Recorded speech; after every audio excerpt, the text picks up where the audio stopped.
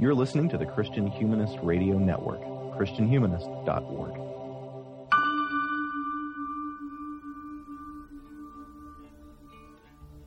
The Bible stands before the 21st century Christian as the most familiar of books and the most alien of books.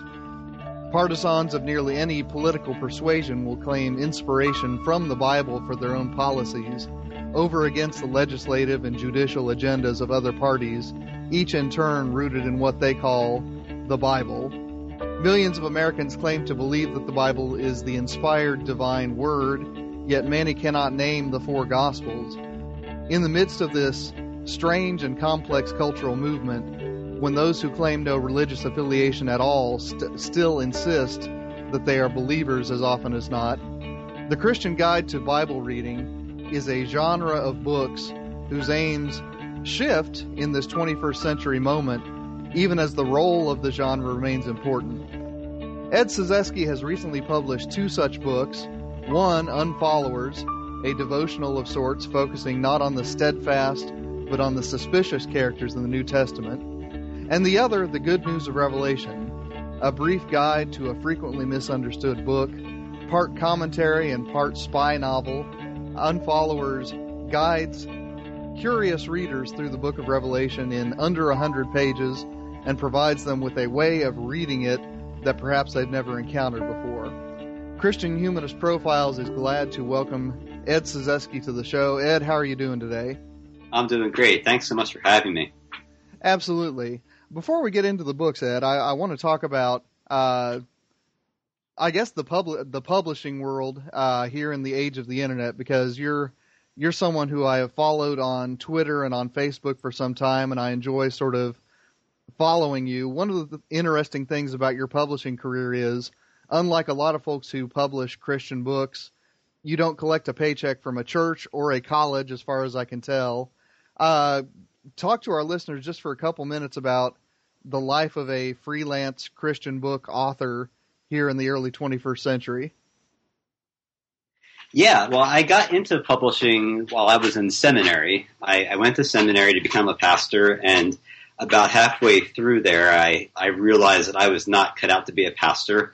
And what I found is that I had pastoral gifts and inclinations, but I also had a creative side as well that was kind of longing to come out, that had been repressed for the first 25 years of my life. So with the help of a professor and some other contacts I met at seminary, I started getting into publishing and wanted to use my creativity to study the Bible and to give people like a different look at Scripture. That's kind of the big overall mission, is just to take stuff that's familiar and use the things that I've been learning at seminary that maybe hadn't been accessible for the average person, and make Scripture a little bit more accessible and help people see it a little bit differently.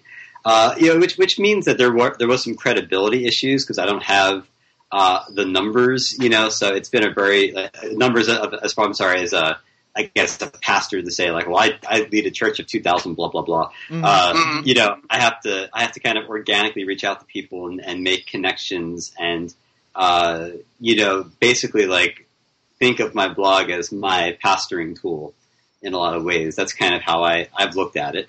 And I'm not going to say it's working, but I enjoy it. Fair enough. Well, like I said, I mean, that's one of the aspects of your career. I've kind of been following you on Facebook and such for a few years now, and it's been interesting to kind of watch you, as each new book project comes along. And, it's one of those things, that I think is telling for the current state of Christian publishing, is that, we can actually take a look inside the lives of our writers in a way that we couldn't even 20 years ago, because those social media tools and so on and so forth are out there, and, they are part of the game. They are, something that people use both to promote their books and to interact with their readers in ways that, when I was in college, and presumably when you were in college too, just weren't available to us. Well, I want to turn to Unfollowers here. One of the things that I like the most about this book is that you take an angle on the sort of devotional Bible guide that a lot of folks might not have thought of before. And you take people who, for one reason or another, oppose Jesus in his ministry, and you use it as a sort of negative exemplar, if you will. And if you want to reframe this for me, you can. That's perfectly fine. In order for the reader to examine the self and to see if those sorts of suspicions and moments of resistance, and the word that you use most often is those doubts, are present. You tell a little bit of the story in the book about how this book came to be. Do you want to expand on it a little bit for our listeners? How did you come up with the idea of making the Christian devotional according to Caiaphas? Right, the undevotional. Yeah, I'll give the big picture idea of the book, and then I'll kind of go into the background a little bit. The big picture was, well, everybody at the time of Jesus knew the Bible better than we do. At least they knew the Old Testament better than we would. They wanted a Messiah more than we would. And yet, when the Messiah shows up, they didn't want him. And so what got in the way? Like, what kept them from... They didn't want that one. They didn't want that Messiah, right. Yeah. Yeah. So what got in the way? And then then the kind of the relevant question for us would be, if we can see what got in the way for them, what gets in the way for us? Like, do those same things get in the way? And so, yes, the premise of the book is that it's a tool for self-examination, for confession. The reviewer who reviewed it for Christianity Today online didn't like that because he wanted it to be all about Jesus. And so I would, respond, well, it's a book that it shows us what gets in the way of Jesus, so it helps us confess and pray, and so it's a devotional tool in that respect. So whether people like that or not, that's up to them. But the book started with studying the Gospels in seminary, and I was reading about the Pharisees and how they opposed Jesus and used chapter and verse to reject him. And so I thought, well, gosh, I like using chapter and verse. That's how I think. That's how I use Scripture. And so I started to really study the gospel stories from their perspective as far as what they were expecting Jesus to do, how they expected him to handle Scripture, to interact with sinners, and so forth. So I started to really see that the way that I interacted with Scripture and the way that I thought Jesus would function was actually more in terms of how the Pharisees, use Scripture. Mm-hmm. And I saw I just had a lot in common. So I said, well, if that works for them, what about all these other people? And so I started reading the Gospels from their perspective and connected with my friend Derek Cooper, who's a New Testament church history professor at Biblical Seminary, and he provided a lot of the background content for the study. Now, was Cooper one of your professors, or were you two contemporaries, or what's the story of that collaboration, I should say? Yeah, we met during our first year of seminary together, and we became just really good friends. And he taught at several different schools, but ended up getting a job at the same seminary that we attended at Biblical Seminary. So, we've been close friends for years and talked for years about doing books together. So this is kind of the fruition of some, long-term scheming for us. Well, sounds good. Well, getting down a little bit closer, the project of the book, as we've already discussed, is to make this a sort of confessional devotion, where the reader is to identify with what I would say, are the sort of theological vices of these characters as opposed to the theological virtues of saints, in a different kind of a devotional.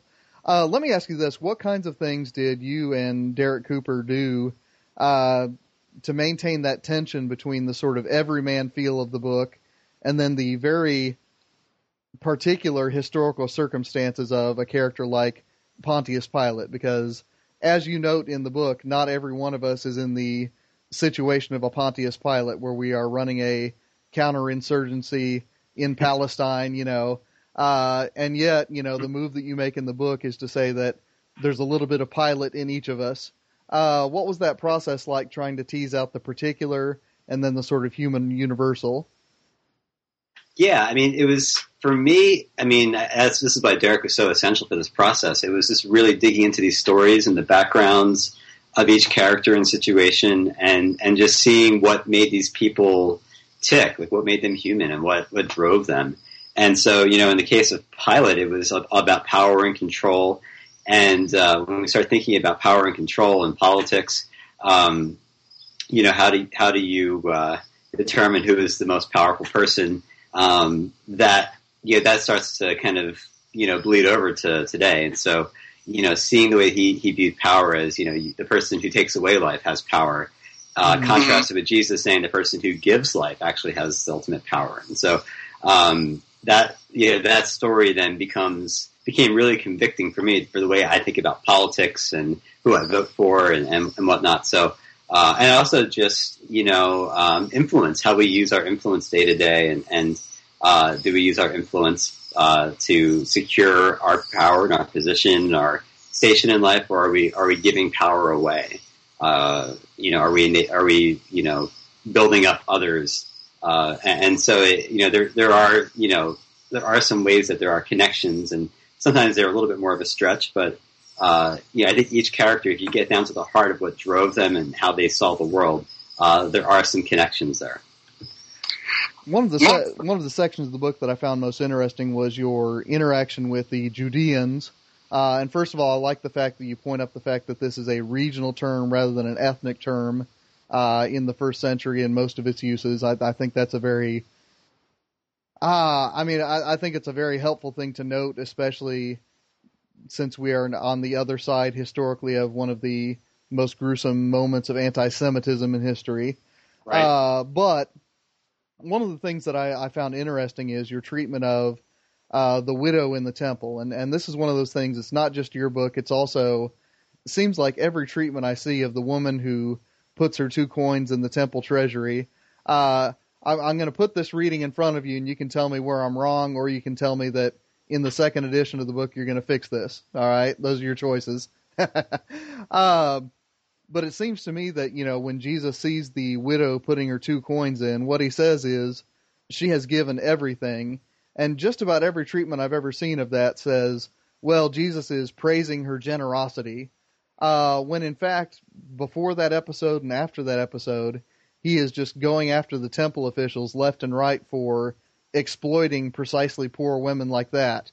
Am I being too much of a Marxist here? Am I discounting too readily the generosity even in the system of forced taxation? Yeah, so I can see. I think that Jesus would have had a lot of sharp words to say about the taxation system back then and the expectations placed on people both by religious and Roman authorities. I think in this passage, I'm trying to,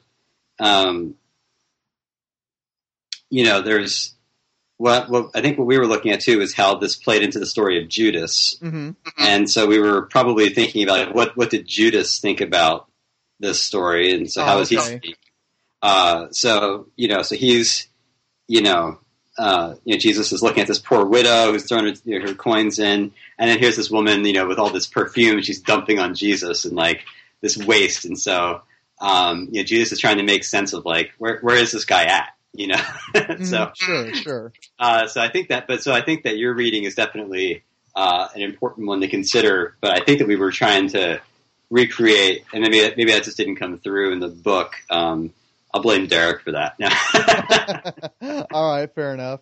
Yeah, now that I look at that, in the context, it is a discussion of the psychology of Judas more than about the response of Jesus there. So I'll take that as a sign that I was reading my own agenda into it more than I was reading the book. So I'll apologize for that one.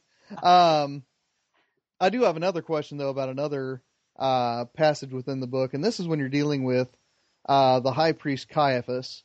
And I enjoyed this chapter. I like the scenarios you trace out where Caiaphas is a man trapped between an empire that wants to crush rebellion and then a rebel faction that wants to put a knife in anyone who's going to collaborate. And Caiaphas is right in the middle of that. First of all, if you want to just say a few words about the character of Caiaphas that you trace out here, obviously the actual character, in the Gospel of John only appears for a relatively few verses. Again, what was the thought process behind constructing this backstory with Caiaphas?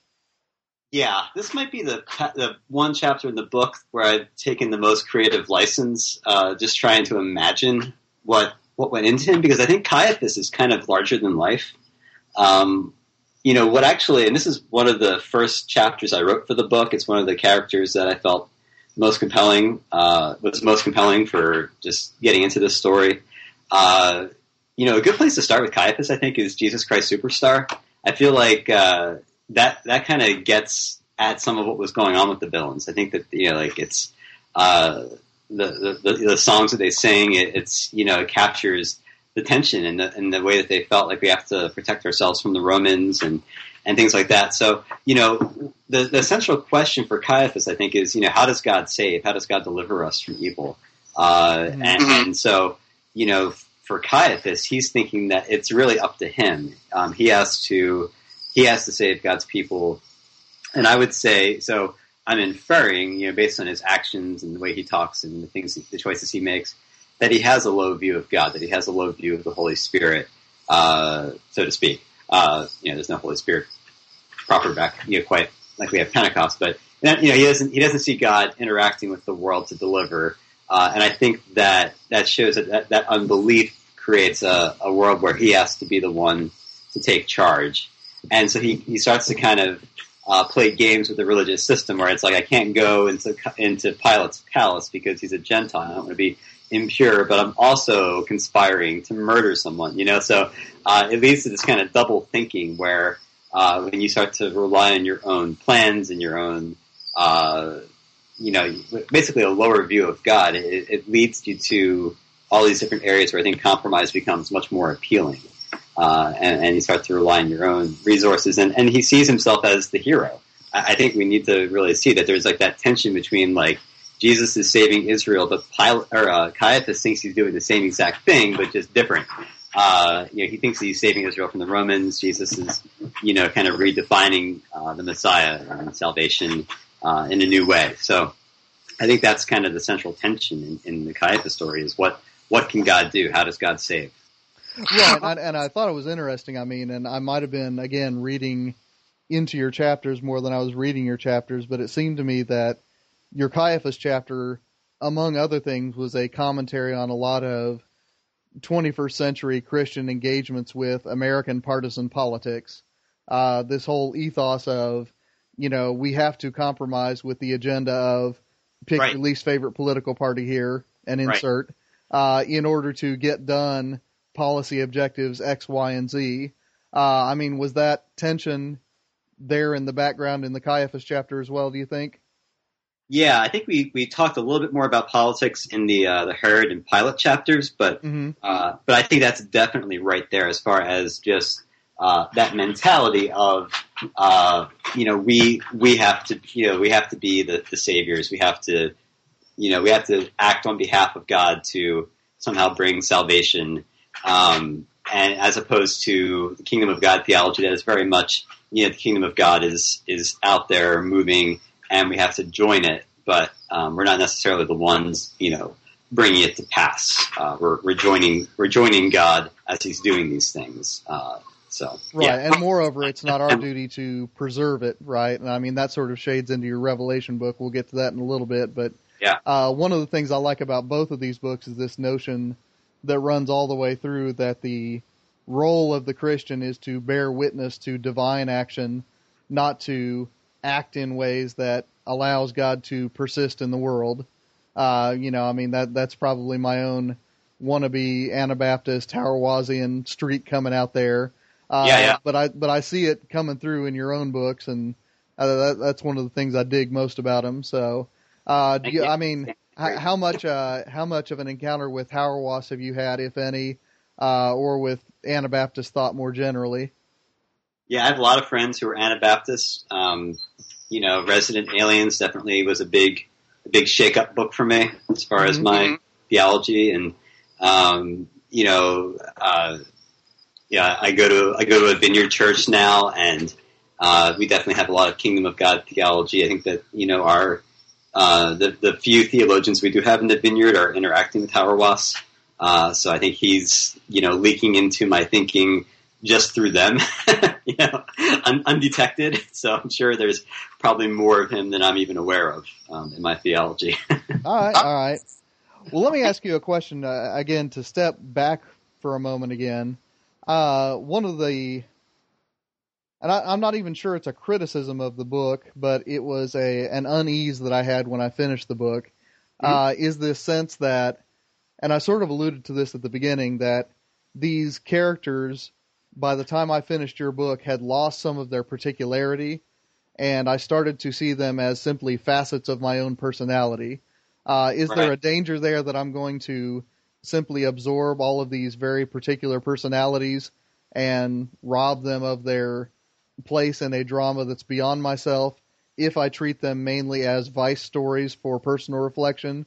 Or how do you see that relationship between the historical and the devotional as your readers read this book?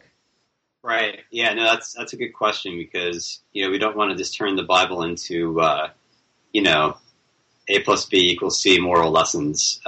You want to engage the wider narrative. And I think that's probably part of the tension of the book, is that we tried to create, the chapters are probably a little too neatly divided into like historical context and then application, so, which on the one hand, can work well for a book. I think that, you don't want to just drop people into a ton of historical context and then just leave them there.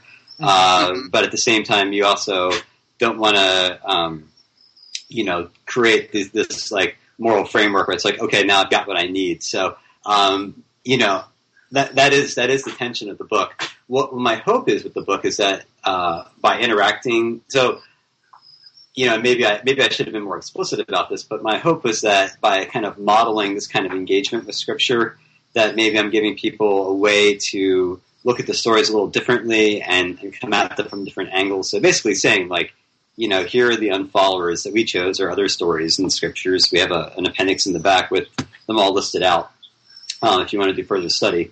But, to encourage people to, read a story from Scripture and say, okay, now, like, read it from the other guy's perspective, and the other woman's perspective, and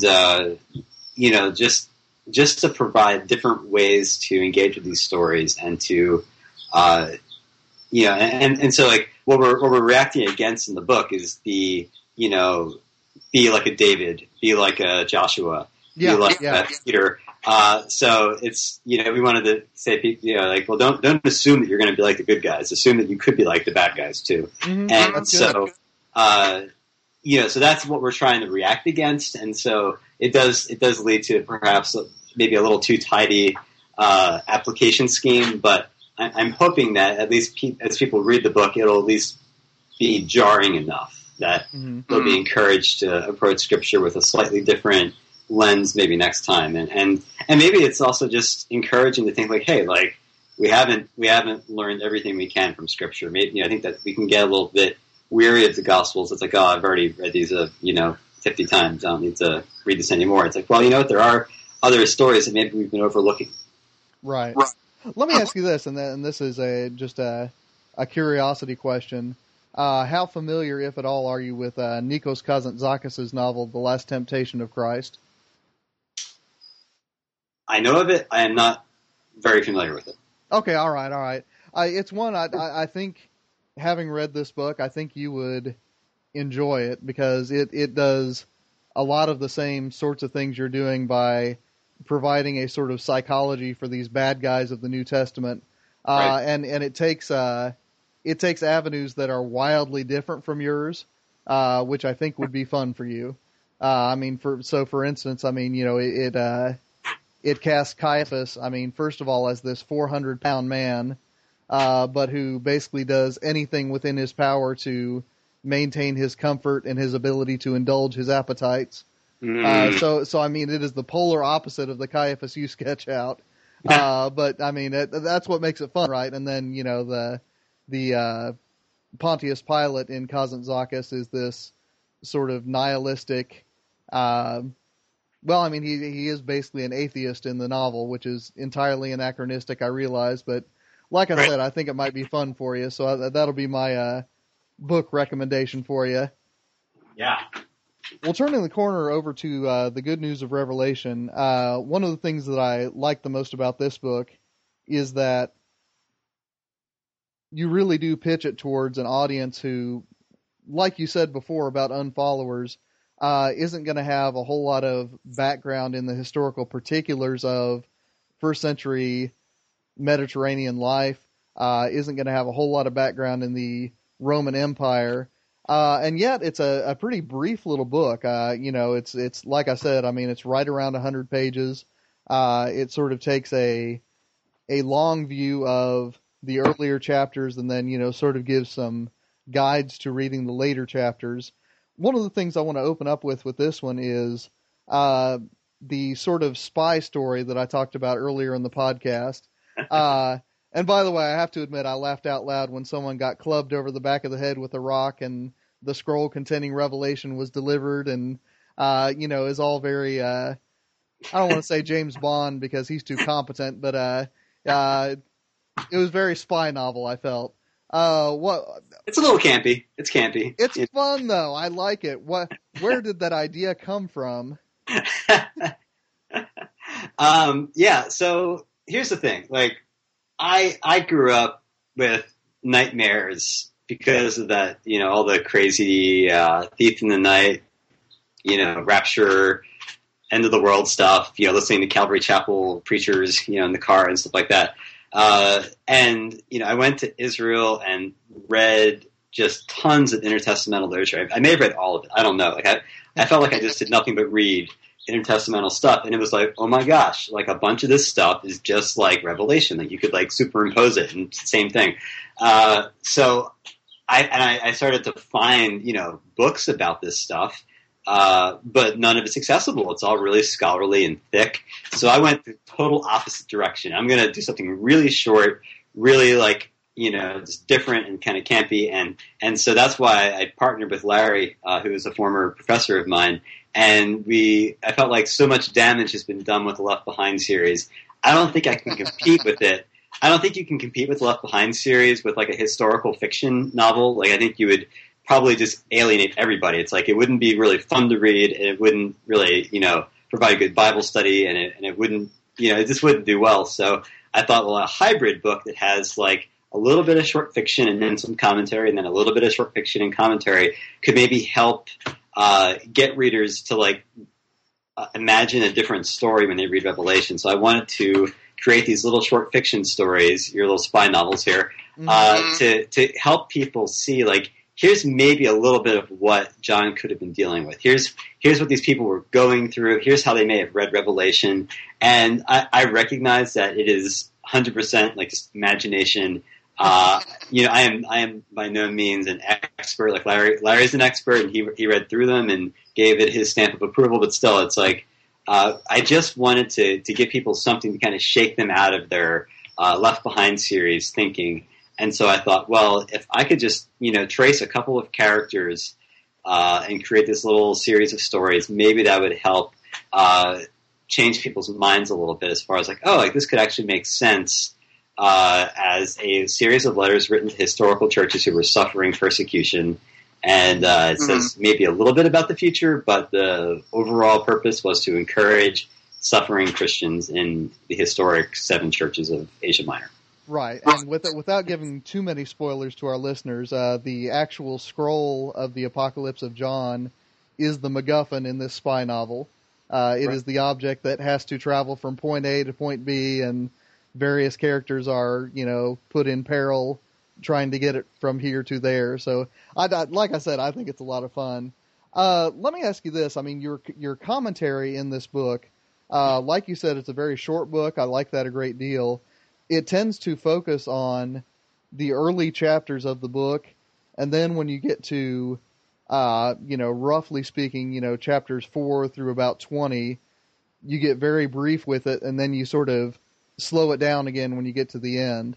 Right. When it came to which parts of the book would get the lion's share of attention, pun intended, right. What was the decision-making process there?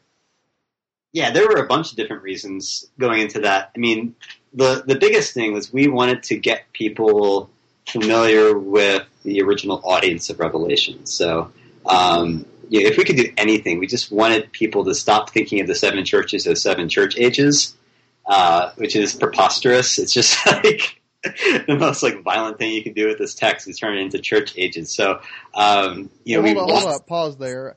Church ages, is that a common way to read them? Oh my gosh, yeah, the whole educate me, Ed, educate me. Yeah, pre-tribulation rapture stuff, it turns the seven historic churches in Revelation into church ages. So we are in Laodicea, which is the one of the great apostasy and lukewarmness. And I actually have a blog post on my blog from yesterday where I criticized someone who just published a commentary on Revelation making this case.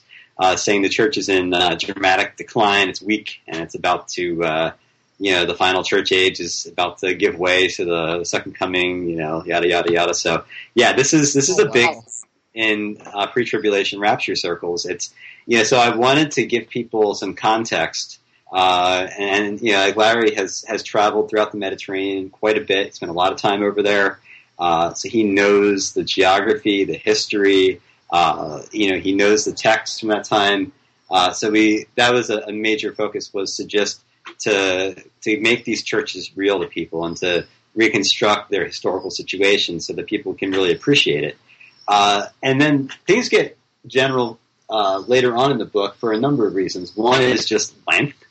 And we just didn't feel like we could give a full-on commentary. We didn't want to get bogged down in debates over the millennium. I just don't care about that personally, and I just didn't want the book to get bogged down with that. Larry and I also probably differ a little bit. I'm more of a partial preterist. He's more of a futurist, so that made things a little tricky as far as just what to say and what not to say in later chapters. But yeah, over the biggest reason was just length. I feel like every book on Revelation that says stuff that I agree with is too long and too academic for the average person. So I wanted to give people an on-ramp. That's what I was doing with Coffee House Theology too, is, taking all this theology that was out there, talking about culture and theology and making it accessible and saying, here's your first step. If you want to do more, take these next steps. So, Good News of Revelation, same principle of just trying to distill a couple of important ideas, give it to people so that they can at least, see Revelation differently. And if they want to study more, they can pick up the heavier books. Mm-hmm. Now, little side detail, and again, this is just a question of curiosity really on my part. One of the moves that you make early in the book is to identify John of Patmos with John the son of Zebedee from the Synoptic Gospels. Right. Is that something that you put a lot of weight on, or was it something you just did for convenience? Again, it's one of those things where I've seen a lot of ink spilled over who John of Patmos is, and you sort of say, well, yeah, it's the son of Zebedee. On to the next thing. Was that something that caused any debate in the co-authoring process, or was that pretty much something that you disposed of and moved on with? Yeah, probably more of the latter, where it was, we're writing to change the minds of pre-tribulation rapture people, or to at least comfort people who know that the pre-tribulation rapture is wrong, but they don't know what to think, and then they can, read our book and say, oh, okay, I knew the rapture was wrong, but now I have something else to believe in, or I felt like the authorship debate was just a distraction from our bigger purpose in the book. Mm-hmm. And also, frankly, for the spy story, short fiction stuff, I thought it would be funnier to write as this crusty old fisherman, trapped in a cave.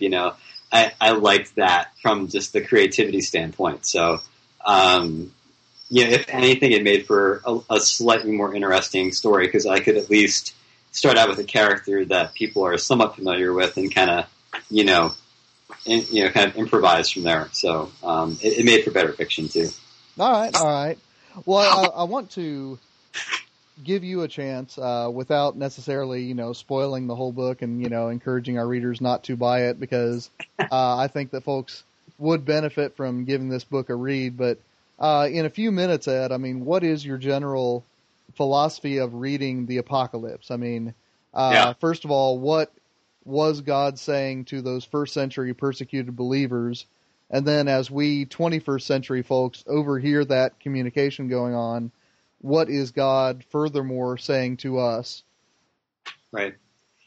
Yeah, I think that Revelation deals with kind of the big questions that we wrestle with today. It's is God holy and just? And if so, why is there evil and suffering? And what's the deal? If God is God, why are things so hard, and why are there so many terrible things in the world? And so, if you take kind of a microcosm of these early churches who were suffering as like if Jesus is Lord, if he's reigning, if he's all powerful up in heaven, and if he sent the Spirit down to us and he's conquered everything, why are we still being persecuted? And as Americans, I think it's really hard for us. Like we don't want to actually like encounter this message because God's answer is wait, persevere, hang in there, and then there will be justice, there will be judgment. And so, and I think what John is getting at, I think that it's not necessarily a, blow by blow picture of heaven and hell and judgment for all of humanity necessarily. Maybe, but I would say like this is really saying like the people who are killing you right now and imprisoning you and stealing from you, like they will get their just comeuppance one day. And reading it beyond that, I would be hesitant to say anything definitive. It could say something, but I think like that's like as far as like what I think Revelation's saying, I think it's saying that. And then maybe there's other things it's saying. And there's also that kind of that promise of future restoration that God is going to restore the earth. But people read this as like, well, this is describing the New Jerusalem, and it's like it's a lot of symbols and metaphors. Hold your horses, folks. This is literature. This is, and I think that part of the problem is that you've got a lot of different groups with really valid readings of this book who are all, separated from each other. So you've got the people who are like, well, this is about, the downfall of empire. Other people are like, well, this is Jewish apocalyptic literature. And, and then other people who are saying, well, this is actually a prayer book, it's for worship and devotion. I think you got to kind of blend them all together. That it's like John is whoever John was. He's riffing off of a form of literature popular at his time, but he's kind of making his own literature at the same time. Like he's kind of just doing his own thing. So we have to be careful how we read it, because he's adopting a form of literature that is rich in metaphor. He is challenging the empire, and he is giving the church something that I think is a devotional tool, in that it's it's giving them prayers and things to meditate on, that as far as just the supremacy of Christ and the rule of God. But all those different elements kind of come together, I think, in a way that I don't quite understand. But I hope that our book kind of gave people some tools to at least start thinking along those lines when they encounter Revelation. All right. Well, I've got a theological question, because like you just alluded to, I mean, there are all sorts of theological approaches to this book. I mean, they range all the way from the pre-tribulation camp that you just described and made me realize that I know nothing about pre-tribulation camp people. Because you've got to be kidding me, 7 ages? But, I mean, you've got, those folks on one hand, but then you've also got the people who say, since Christ is the one who wins all the battles, the logical implication should be a sort of Christian pacifism. Then you've got people who say, the job of the church is actually to establish the kingdom of God on earth, and that's what Revelation has to say, is that the actual action of Christian activism is what bring this about. Then you've got, what I consider a rather bizarre reading, to be charitable, that says that since Christ is coming back as a conquering horse-riding hero, then therefore we ought to be macho cage fighter types. Oh boy, I made that illusion too clear, didn't I? But I mean, you've got this very, very broad spectrum of what then should we do as a response to what we are given here in Revelation. There wasn't a whole lot of that in your book, and I understand you're writing for a broad audience. I want to give you here just a couple minutes, though. I mean, as far as the existence here on earth in this time between times, how do you imagine a good Christian life playing out in light of what we are given in Revelation? Yeah, I think, I feel like, the whole pacifism conversation is very, very tricky, and I would not base any of that on Revelation to begin with. But yeah, so when it comes to theology, I feel like Revelation is one of those books where I'm hesitant to make any big statements, because it is a difficult book, and it's steeped in metaphors and symbolism and imagery, and we are so far removed from it. So that's probably why I was so hesitant to say anything in the book. And I want people to explore it on their own. So yeah, I am very hesitant. I feel like, if anything, the keys for me are that we trust God to bring justice and judgment. That it isn't our place to be judge and jury. That it's our place to wait, to trust, and honestly, I think that Revelation is here to say we aren't going to find very satisfying answers to the problem of evil. That we're not going to be satisfied with how could Jesus be, king and still terrible things happen on earth. That we have to just wait, and so.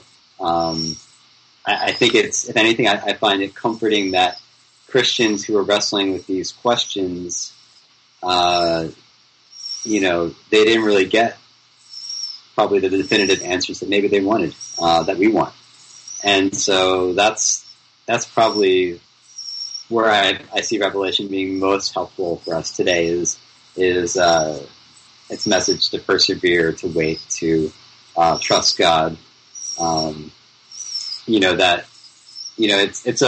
It's a confusing book full of fairly unsatisfying answers to the biggest problems and questions we have, but somehow it was intended to be enough, and so I think that's where we wrestle with it. That's where the challenge is for encountering Revelation. All right. Well, I want to take you to task here, just because I want to push on you a little bit, see how you respond to this. Yeah. But it strikes me that for the sort of reader that's going to pick up the good news of Revelation, who's going to benefit from it, someone who has been immersed in this, either, pre-tribulation reading very specifically, or more broadly, this sort of tendency to read Revelation as a grand forecast for the 22nd century and how it's going to unfold. It seems to me that a commentary, just to pick a couple chapters out of nowhere, well, not out of nowhere, but out of the middle of the book, chapters 13 and 14, the beast that rises out of the sea, the false prophet, all those sorts of things, it seems like those readers would have benefited from some verse-by-verse commentary from you, from Larry. Can you still defend the decision not to do that commentary when it's precisely the readers that you're talking about who would benefit most from it?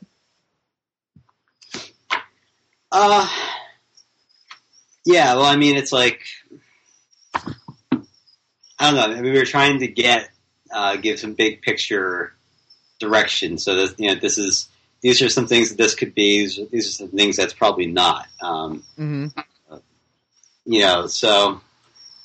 I don't know.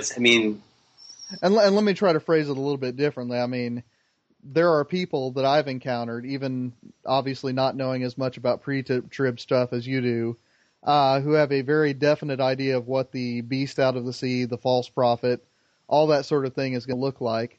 One of the things that I've had to do when I've taught Revelation in church settings is to do that verse by verse crawl. And I realize this book is not a Sunday school class, Right. but it seems to me that kind of work, to say, okay, you might have heard this, but a more historically sensitive way to read it through the eyes of these first century believers might have been this. And I realize, you've already said, you want to keep this brief enough that people can sit down and read it without losing the thread. Right. I guess I'll put it to you this way. I mean, will there be a companion volume coming forth with a chapter by chapter commentary?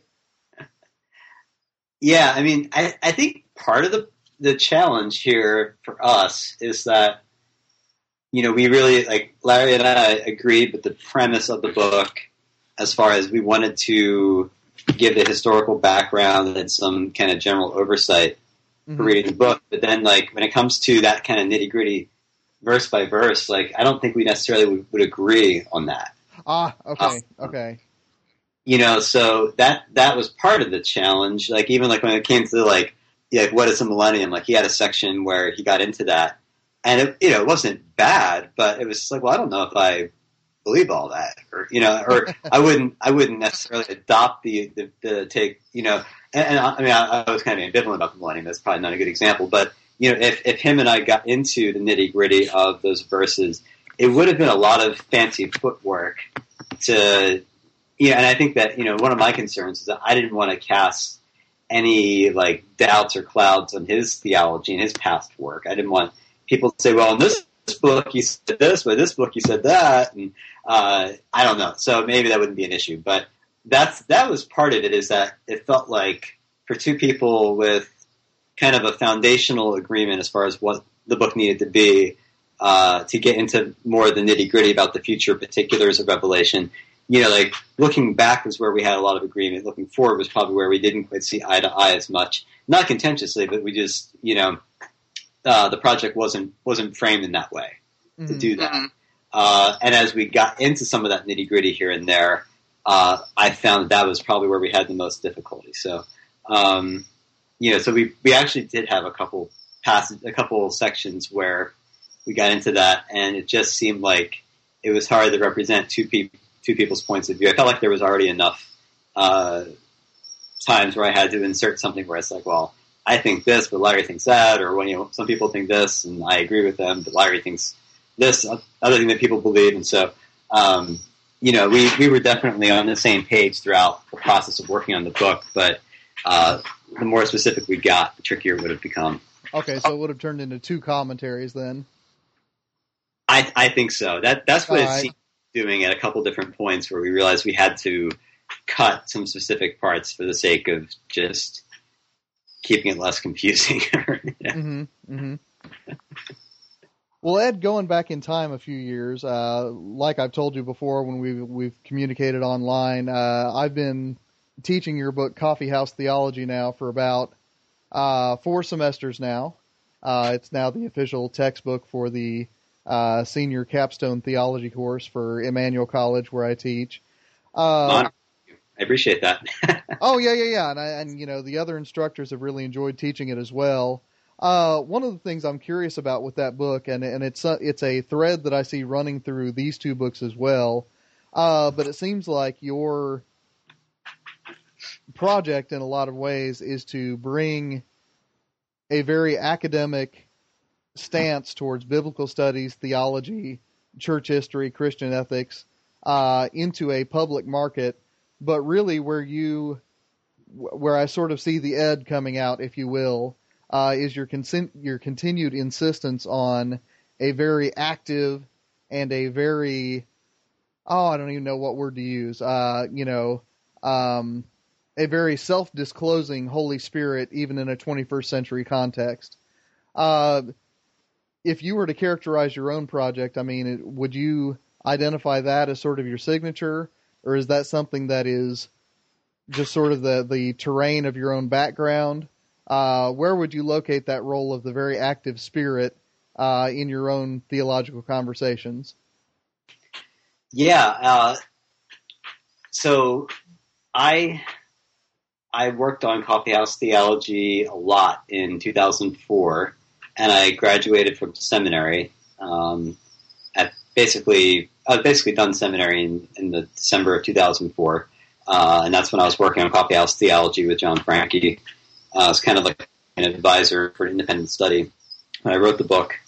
And I had this major spiritual meltdown at the end of seminary. And I've heard a lot of people have had this similar experience where the Bible has been your textbook for 3-4 years for an MDiv, and there's just something about that really drains the life out of you. And I really struggled, and I married into a charismatic family, and for me, that was where I found a lot of life. And so, what I've found is a lot of times I wanted a authoritative Bible or a system of theology to kind of function in the ways that really the Spirit was promised to function. And, for instance, I used to be really big on predestination. And so that kind of becomes your fallback for a lot of things. So God willed it, God predestined it, whatever it was meant to be. And I have since come to a more complex understanding of the Spirit, where I feel like God is interacting with our world through us, through the Spirit. That so in everything that I write, I feel like it's really important to point people back to the role of the Spirit in the Christian life. I feel like that is, if you look at the book of Acts, that is the animating force behind the church. The Spirit is guiding how they read Scripture, how they study, and I always point people back to the council in Jerusalem, where they're about to make this really big theological decision to stop requiring the Gentiles to basically become Jews in a cultural religious sense. And the first thing they say is, well, look at what the Holy Spirit did. And they say, let's look at Scripture to make sure that makes sense. Good, okay, that makes sense. So the first thing they ask is, what is the Holy Spirit doing among us? And after that, then they use that to look at Scripture. So when I went to Coffeehouse Theology, I wanted to provide a culturally aware way to approach Scripture under the guidance of the Holy Spirit, because I think that I saw a lot of Christians either taking a very accommodating approach to culture or a very combative approach to culture, and I wanted to take more of a dialoguing, interacting approach. And where we find our anchor in the midst of all of that, I think, is the primary anchor for me was the Holy Spirit. And so that's why the Holy Spirit is such a prominent place. I feel like that's the experience of the church in Acts. And when when the study of Scripture became so just academic and dry for me, I found renewal in life through the Holy Spirit. Well, good. Yeah. And I don't know if I've told you or not, but Emmanuel College, where I teach, is affiliated with the International Pentecostal Holiness Church. So it's actually those passages where you start talking about the Spirit that, my students kind of breathe a sigh of relief, and then they say, okay, he's one of us. Okay, we're all right. So, like I said, I mean, those are some of my favorite parts, because, those are when my students can say, okay, these, questions about liberation theology and biblical criticism, it must be okay because he's still talking about the Spirit. So, right. Sort of a wrap-up question, Ed. One of the things that, everyone in publishing is talking about, from newspapers to books to digital publication, is, how is the nature of publication changing in the age of Google and the age of news aggregators? One of the things about a book like The Good News of Revelation is that, probably you could cobble together this sort of material, maybe not the spy story, so you still got that going, but you could cobble together a lot of this, with a few well-targeted Google searches. My hunch, though, is that there is still a vibrant need for Christian books in the 21st century. Do you share that sentiment as well? And if so, how do you see the Christian publishing industry functioning in the age of Google? Yeah. I feel like, the amount of work and craft and thought that goes into a blog post versus a book is very different. And I think that there is a difference in quality and, not